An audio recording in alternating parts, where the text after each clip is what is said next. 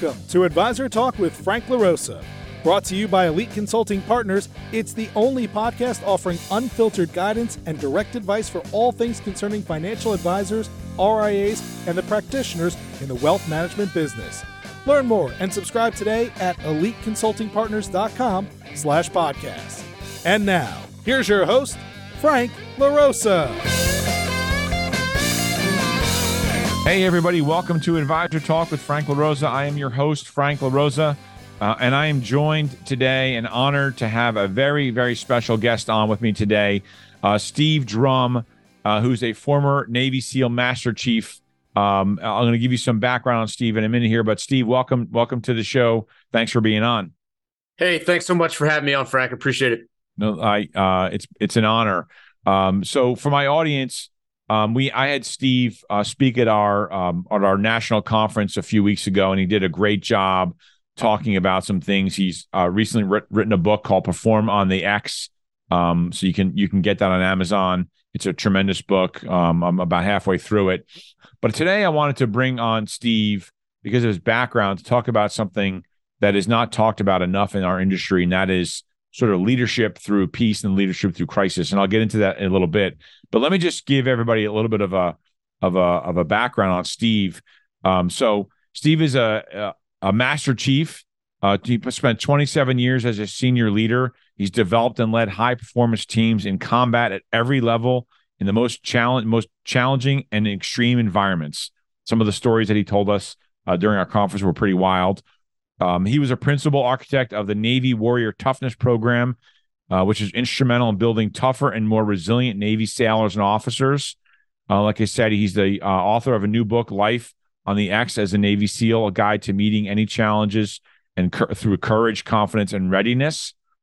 As a speaker and a consultant, he helps leaders and teams prepare for challenges and adversity, leading to stronger collaboration, enhanced execution, and greater outcomes.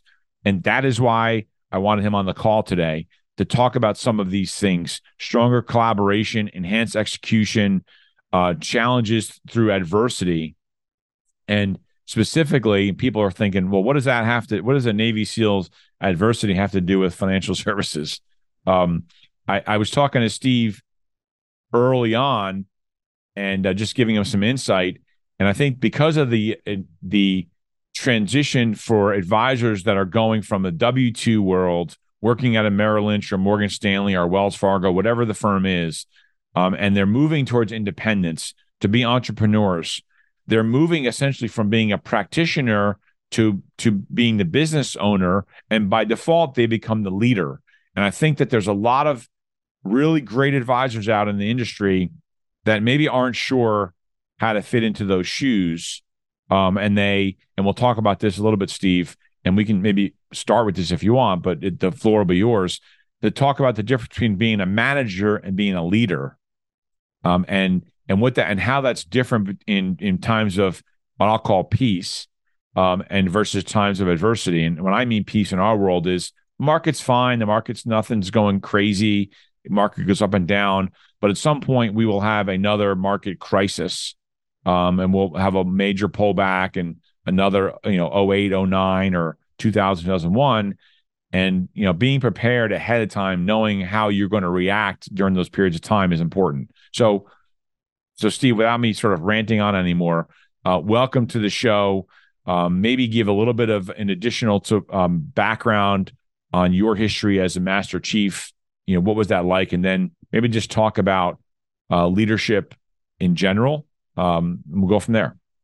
Okay, yeah, sure. So as you said in the bio, 27 years, and I spent pretty much my whole time on the East Coast SEAL teams. And then the last tour that I did basically said, hey, you're going to make probably your final rank, which is going to be Master Chief, E9. You're going to have to move. You can't stay here. You've been on the East Coast the whole time. There's billets far and wide that we need to fill. And one of those ended up being up at the Navy's boot camp up in Great Lakes, Illinois, right now, north of Chicago. And I was there initially to worked the program that helped onboard young men and women into the Navy that had contracts, contracts for programs such as SEAL diver, air rescue swimmer, those most difficult, mentally, physically demanding programs. It was our job to get them ready for their next phase in the selection process or pipeline.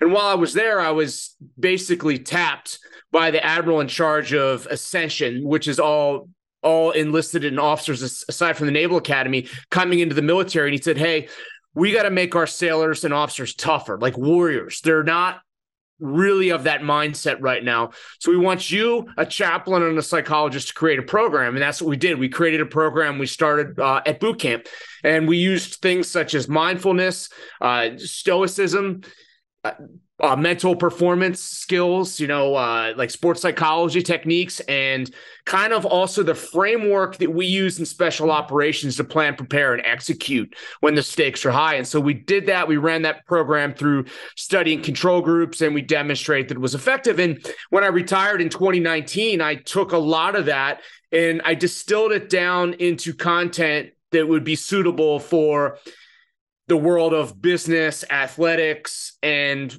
first responders. So I'm just curious, what did you find? What were the sort of the things that you found that resonated the most, where you got the most sort of enhanced performance out of, like where it was accretive? Hey, we brought this into the training program and we saw exponential growth in a particular area. Yeah, I would say the mental skills were very significant. And so we tested that in a couple of areas, different areas, including physical assessment tests, like your PT tests, your push-ups, your sit-ups, your run, and all that kind of stuff. Also, performance in these high-stress inspections where you've got to do things, and it's really hard to explain the nature of it, but anywhere from folding clothes to answering all these questions. And believe it or not, I know it sounds trivial, but those can be very stress-inducing. And a few other areas, exercises such as line handling, firefighting. We did what's called just-in-time mental skills, performance psychology skills. So right before they get in the pool, right before they do certain things, we use that opportunity to teach mental skills to that recruit, and then we reinforce that along the lines. And so we saw significant increases in performance in those areas. But one of the things that we hadn't considered, that we hadn't counted on, was what we call the on-time graduation rate. Essentially, so a lot of times in boot camp, you have people that are going under that high level of stress. They'll often try to take a knee, right? They'll try to say, hey, maybe they will embellish an injury or a sickness so they can miss training and kind of get a break and get to sleep or something like that, which results in them getting set back, which results in seats out in the fleet on ships, places not being filled. And so what we discovered was, in these study and control groups, we discovered that they were actually becoming more resilient during this training. So the on-time graduation rates increased. So rather than taking a knee, they weren't. They were driving through that training, so the graduation rates were higher. So they were getting tougher. They were getting more resilient. Awesome. One of the, I look at that. I try to equate everything in my life. Not that it's the same. It's certainly not the same. But I take a lot of lessons from the military, from sports, but just from operating at a high level. I think that in life and business, you can always operate at a higher level than you're operating today, right? And that's why I think I admire SEALs in particular. Not that all military operate at a high level, but listen, SEALs operate at a higher level. And so I admire the ability to get more out of yourself, right? Just by changing your mental awareness and just not self-talk, but there's just things that you can do. And I think that that's something that, we work with advisors that make, they look at like moving firms, right? They're in a painful situation at their firm. And they know it's not a good situation, yet they stay there because of some fear of the pain that they're going to go through in making a move to a new firm, extra work that they have to go through to move to a new firm, even though they know it's probably better. They're probably better off at the new firm. right? When you talk about, so it's like this, it's like they freeze, right? They're more comfortable in the negative situation that they're in than moving to a new firm and being a little uncomfortable for a little while. And it's almost like, I don't want to say it's like being in a gunfight, because I don't know what it's like to be in a gunfight, but you're in a bad situation. Like, why would you want to stay in that bad situation, right? You got to keep moving, right? You have to do things to keep moving, to put yourself in a better situation. When you talk about leadership, and I want to get into this because some of it is about leadership, leading yourself, right? Like, people think leadership is, oh, well, you lead other people, so you're a leader, but you have to lead yourself first, right? Because you can't lead anybody else if you're not leading yourself. So can you just talk about leadership from the standpoint of how it's different when you're in peacetime, right, where things are comfortable, right, versus how you have to think and react in environments of high induced stress, right? Meaning that where the market's going to crash, where it's COVID, they shut the country down, you have a business to run, you're in a situation that is uncomfortable, and you have people looking at you for you to make the decision, right? And it's different as the number 2 guy versus the number 1 guy, right? Can you just talk about that mindset shift and what that's like, and how you maybe overcame that as you moved up in the ranks, right? As you moved up in your group from the sort of the green guy on the team to the 3, the 2, the 1, the number 1, and how your decision-making process changed as you started to move up through the ranks. Yeah, and I think there's two. You alluded to this earlier, so I'll start with 2 expressions, adages, axioms, whatever you want to call it, that we use in the SEAL teams. And the first one is that you manage things, but you lead people, right? And so the umbrella of leadership obviously has to contain a level of management acumen, right? You have to be able to manage those things. Time, in regular organizations, timelines, business, all those type of things. But you actually have to lead people, and this is never more important than when you are facing that crisis, because that's when people need you most. That's when the strength of the leader is revealed, either to be not fit for that position, or they seize upon that opportunity. And that opportunity is not always one in which we want. It's not one we wish for, but an opportunity to provide that level of poise, of focus, to get people and navigate them through those rough seas when things really go sideways. And so I think that has to be considered well in advance of that moment. And that's to the next thing is, when you're facing crisis, and there's another expression that and I think it came from, I don't remember, a Greek or Roman philosopher said something to the effect of, you're not going to, and I'm paraphrasing here, when things are stressful, when things go sideways, you won't automatically or magically rise to the occasion, but instead you'll fall to your level of training, fall to your level of preparation. And so obviously in the military, everything that we do, every skill set that we develop is to be used for the most dangerous, for the most difficult. In fact, the title of my book, Life on the X is that moment, is that critical point of attack. When you land on top of a rooftop, or your armored vehicle pulls up to the front door of the building you're assaulting, or you're getting ambushed on the street, you're on that X. And so you're constantly gearing your preparation and training to that X, to the most dangerous, the most difficult. And when you're in peacetime, now is the time, right? It's easy to lead and manage when the seas are calm, when everything's moving smoothly. But you got to now think about building capability and capacity. You now have to visualize and look ahead and say, what is it going to look like? What are my contingency plans going to be? How are things going to be sideways? And how do I make sure that I have a level of self-regulation, self-management, self-awareness to maintain poise and focus in the midst of chaos and confusion, and when emotions are running high? I, as that leader, I have to manage myself before I can detach, see that big situation, and make good, clear, objective, and thoughtful decisions. Look, I was actually going to go to that, because I remember you were talking about a story at the conference that you were I think you said you were on a rooftop and you were getting ambushed and everybody, all your guys sort of turned to you to figure out what to do next, right? And I think that's something that, again, in our industry, advisors fail to think about, is that when you're the principal of a practice, your team's looking at you. So from your standpoint, how, what are the kinds of things that someone should be doing today in peacetime, right? And I say in peacetime, when things are when they're comfortable without getting lazy. What are the things that you've seen over your years, not just in SEALs, but coaching professionals and businesses and speaking to people at high levels? What are those key things that people should be working on when things are quiet that will help them become better leaders in the future? Yeah, and again, it's about building your basic skills. Of course, that's a given, but it's also about really trying to expose the team to stress, to a tolerable level of failure even.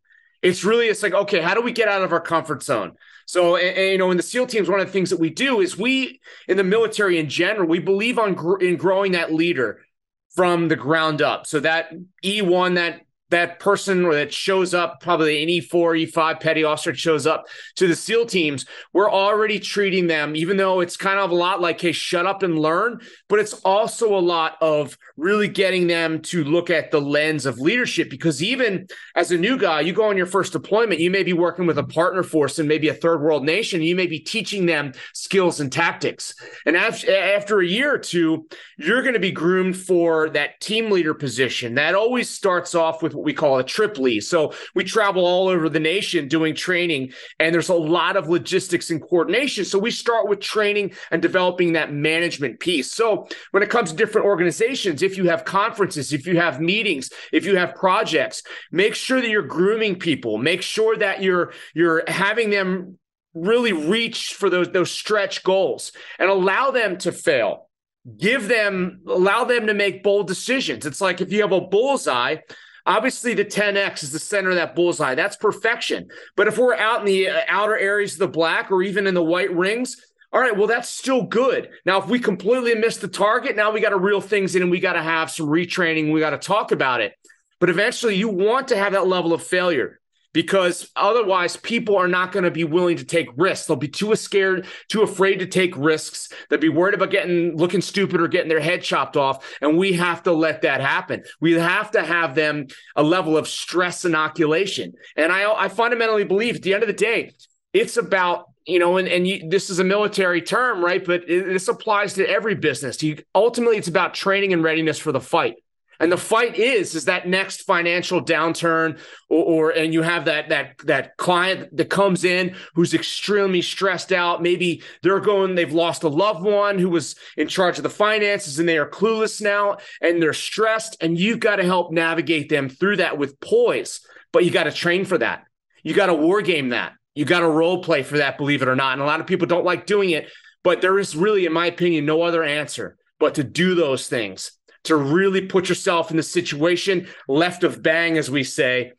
Put yourself in that situation well in advance of that moment as best as you can. And when you get there, when the things go sideways, you choose to look at that situation as an opportunity. Again, not one you want, not one you'd wish for, but it's an opportunity for you to demonstrate sound leadership, guidance, and poise in that tumultuous situation. So that's a great point. You just said something, and I agree with you. People don't like it. And I've never really thought about this until now. What a great training method that someone could go through, and that is role-playing situations, right? One of the things that the military does and SEALs do often, right, is they constantly go through role-play scenarios over and over and over. Right? I think Nick Saban said something to the effect of, we don't practice until we get it right. We practice until we can't get it wrong. And I think that what a great idea that advisors should work on. And your example of, you had a client, the client passed away, the spouse comes in that's never done this before. What is that like? How do you react? How does the team treat that person?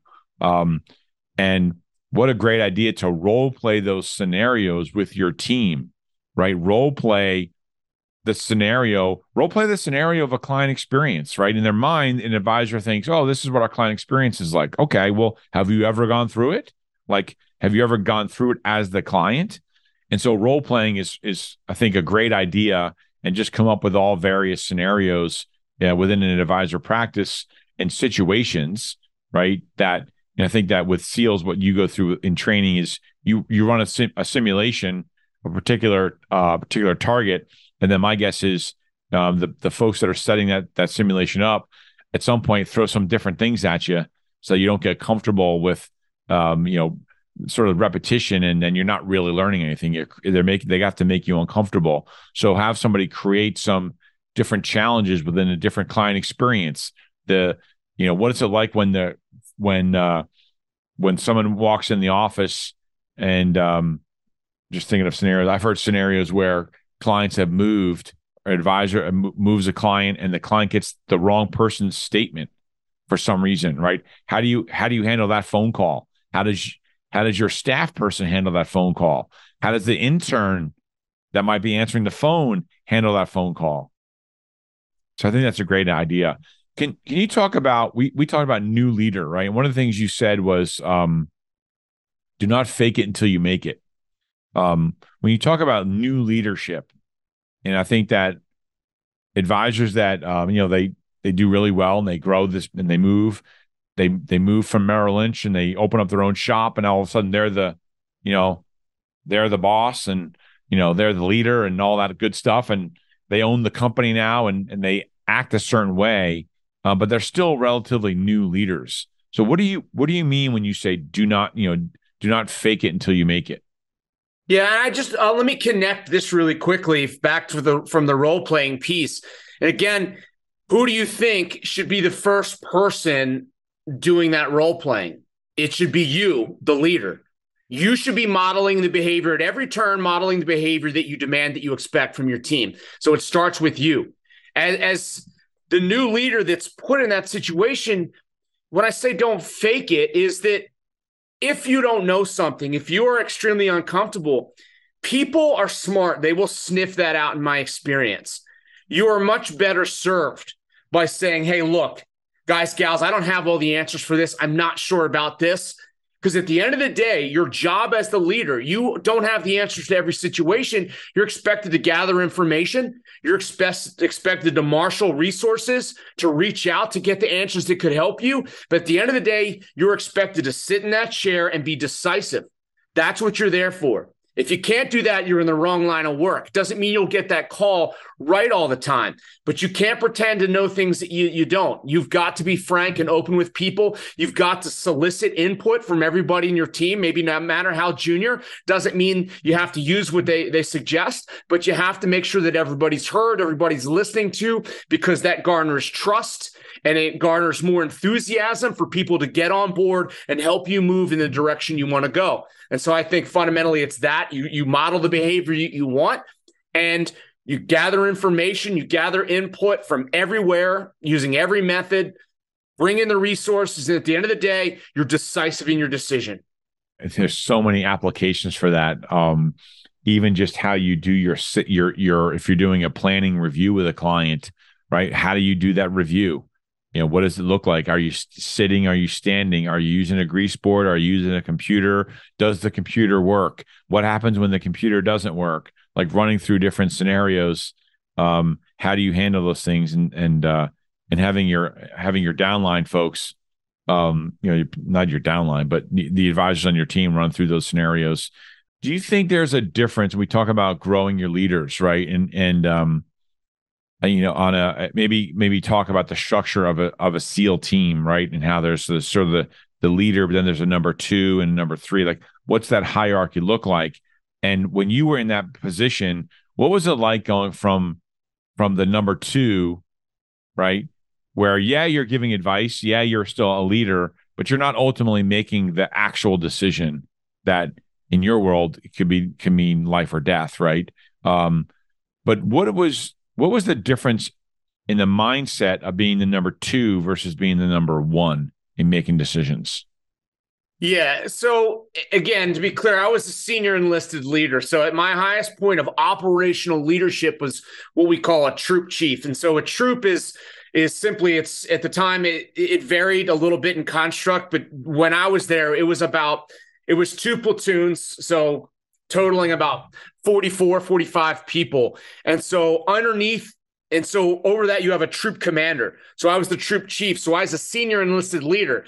And then as you break them down to both of those platoons, you have a platoon commander and you have a platoon chief. And so the platoon chief really is probably your first real significant. Now, you have leadership positions along the way. You have team leader positions, but the platoon chief is your first really significant leadership position as a senior enlisted leader. I think as you move up, you have, again, I talked about the different areas of opportunities for leadership, whether it's running trips overseas or it's running trips through the trip lead, you're being groomed to be the team leader. And so the team leader, you're essentially a leader in charge of 4 or 5 people. Now, that's mostly on a tactical objective, not quite as much as organizationally, but then the next leadership position above that is called a leading petty officer, which applies to all the Navy. And you're essentially, it's more of an admin position where you're in charge of running the guys at the E6 petty officer and below level. And once you finish that, then you fleet up to, if you have a good run with that, you get up to the platoon chief spot. And I think the difference is even though we always, our model in special operations is to empower execution, we have to do that, which means that once we put somebody in a position of leadership, we have to trust that they can go on and do things without direct supervision. We have to trust that they can go to a country with 4 or 5 people and do the things on their own, or go and take an objective flanking maneuver and trust that they can make that successful. But I think the big difference is when you get up into the senior, you have to make decisions as it relates to the strategic or the operational plan. So as a guy, as an E6 and below in a SEAL platoon, you're just all you're worried about is your team and kicking doors in, is the tactical piece. Once you start to get up into platoon chief, platoon commander, troop chief, troop commander, now you have to start to ask yourself, okay, is what we're doing right now, is it going to help or is it going to hurt the actual theater objective? For example, is you can go in and you can go take a target, and we all like to go in, kick doors in and break heads, but is that going to set back what we're trying to achieve in that population region? So maybe it's best that we don't actually execute that mission because it's going to damage what we're trying to accomplish overall. And those are the things that you really, like we said before we came on the call, it's easy to sit outside and throw rocks. But if you've not been in that position, then it becomes really hard to understand. And once you're in that number one position and it's you have to make decisions that a lot of people can't necessarily relate to. And so because they've never been in that spot. And so you have to do your best to communicate that. And you have to lay it out and say, here's the overall strategy, here's the operational plan, and here's how we execute that at the tactical level, and break it down and say, okay, here's my intent. When we're done this project or this engagement, this is what the effects we want to have on the battlefield are. Okay, here's your left and right limits. Here's what you can do. Here's what you can't do. Here's the resources you have. Get it done. Be creative. Empower to execute. So I'm going to ask you something in a sort of a silly question, but I see this. I wrote down sales versus vision. What I see in our space is the kicking the doors down, right? Is the sales guy, right? They want to close business, and they close business at all costs, and let's just do it, and let's take this account, and let's get that account, and they don't look at the vision of, or the result of the vision of closing a deal and maybe bringing on the wrong client. Right? Because they just wanted to close the deal. Where if you brought on the wrong client, it sort of jeopardizes the sort of long-term vision of the company. Now you brought on a challenging client who's going to complain or whatever. Maybe they'll file a complaint. Maybe they'll do something, whatever. But something that came to mind that I've come across recently with some different groups that I've been working with is I feel like ego gets involved in some of those things, right? How do you deal with that when you're making decisions at a high level and you're probably in a room with a bunch of folks, men and women, that have high egos, right? Because you're probably not there if you don't have a high ego.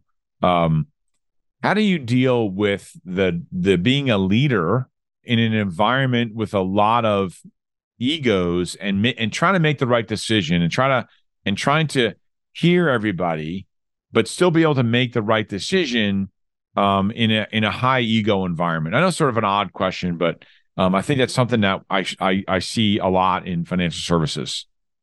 Yeah, and I think it's not necessarily the example that or the model that we use is all about peer pressure and humiliation. And that sounds terrible, right? But at the end of the day, it's like you perform because you don't want to look stupid in front of your peers. At the end of the day, you go in, you do, let's say we're doing close quarter combat, we go in, we clear rooms, we clear a building, and everybody, the instructors are up above watching you like a hawk, and whatever mistake you made, it doesn't matter. It could be me as the troop chief. It could be me as the brand new guy. When that whole run, as we say, is done, we bring it out to the whiteboard where there's a big diagram, and we go through every single person, what they do in that entire, 30, 40-minute house run, and everybody gets called out. Doesn't matter what your rank is, what your title is, because it's constant. It's that radical candor and accountability and that just becomes part of the culture. You're held accountable at every level. And I would also say,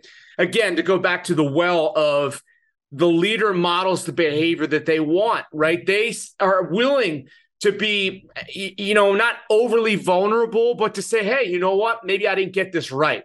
And I think that gets you a lot of mileage, as well as, sometimes you just got to create an insurgency within your leadership team, which means that you will turn to the people that are confident, that are rock stars, that maybe have a dose of humility and say, hey, let's kind of work this together. You and me, let's talk about, and you lean on that person. It's not your number two necessarily, but it's somebody that has confidence enough to say, hey, yeah, you know what? I kind of didn't get this right. I think maybe we should try that. And when you have a couple of people like that, and again, it grows. And now you have, again, more willingness to admit mistakes, right? To say, yeah, I could have done that better. I will take a chance on this. And that didn't work out. But that's the kind of things that you need. But you have to have that level of trust and that level of confidence at the same time.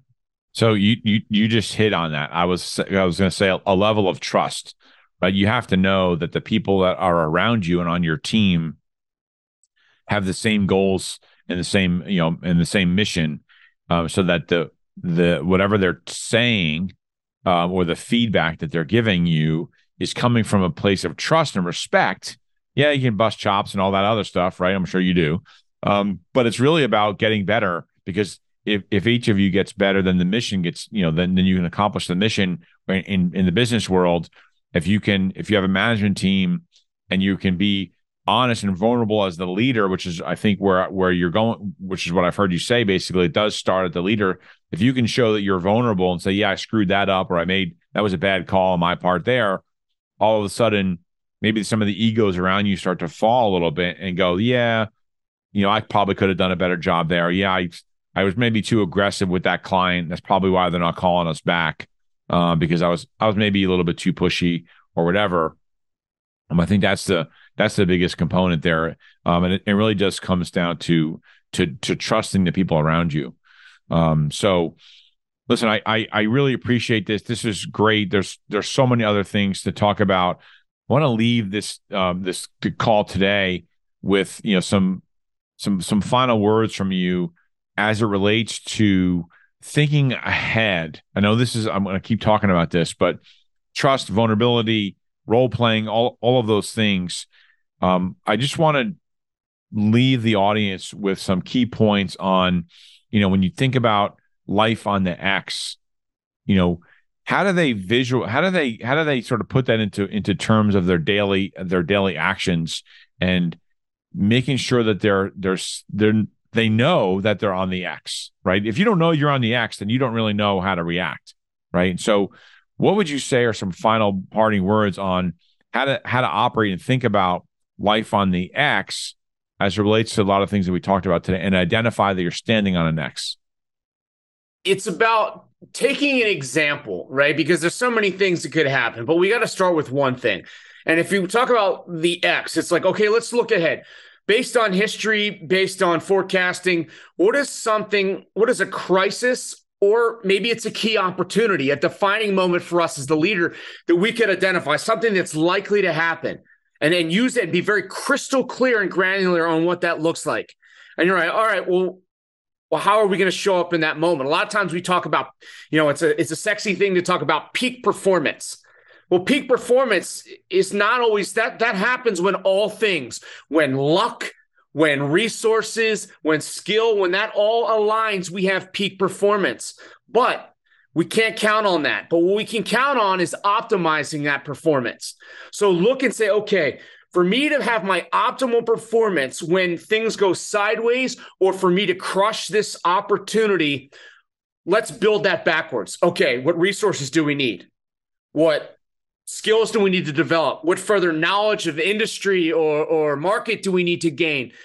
Chop those things out into chunks. Okay, well, how are we applying reps and sets to those things every day? How are we doing that? And how are we putting that into play? How are we wargaming? How are we practicing that? Because once you kind of use that to solve that specific scenario that we envisioned, now we can start to use it for other things. Now, every time we have a potential, we've identified a series of potential X's, whatever that is, opportunity or crisis. Now we are building the framework. We are building the operational plan for each of those, scenarios or contingencies. That's really, I think, what people need to understand is building reps and going through those scenarios, and working backwards. And I think this is something that a lot of advisors do not do. They just go. Okay, client's coming in, give us the report. They don't do a debrief. They don't look at the scenario after the fact and think about how they did, how could they have done better. So look, I think that for advisors listening to this episode, it's really important that you listen to it again. I think role playing is really important. I think modeling behavior is a huge thing. I've learned this over the years as a parent of a 24-year-old and a 19-year-old. And a friend of mine, Ed Milet, talks about things are mainly caught, not taught. And you'd be surprised how much, I was surprised how much my kids took from me, from watching, not me speaking to them, from watching my actions as sort of the leader in the family, right? And so think about that when you are all going through a transition. If you're an advisor making a move and you're transitioning your practice, and there's going to be stressful periods of time that you're going to go through, where you're going to be getting calls from clients, you're going to be having to make some decisions that, maybe you've never made before. Your assistants may be getting stressed out, and maybe they're getting emotional or whatever. Like, you have to visualize what you're saying, Steve, is they basically have to visualize what that whole situation is going to be like, and see themselves in the situation, actually seeing themselves. Close your eyes, see yourself in the situation, and how are you going to react in that particular environment. And if you can do that enough times, if it does happen, then you'll actually almost have like already lived that experience already, and you'll know how to, your body will automatically react in a way that it's familiar with. So listen, I appreciate you taking the time.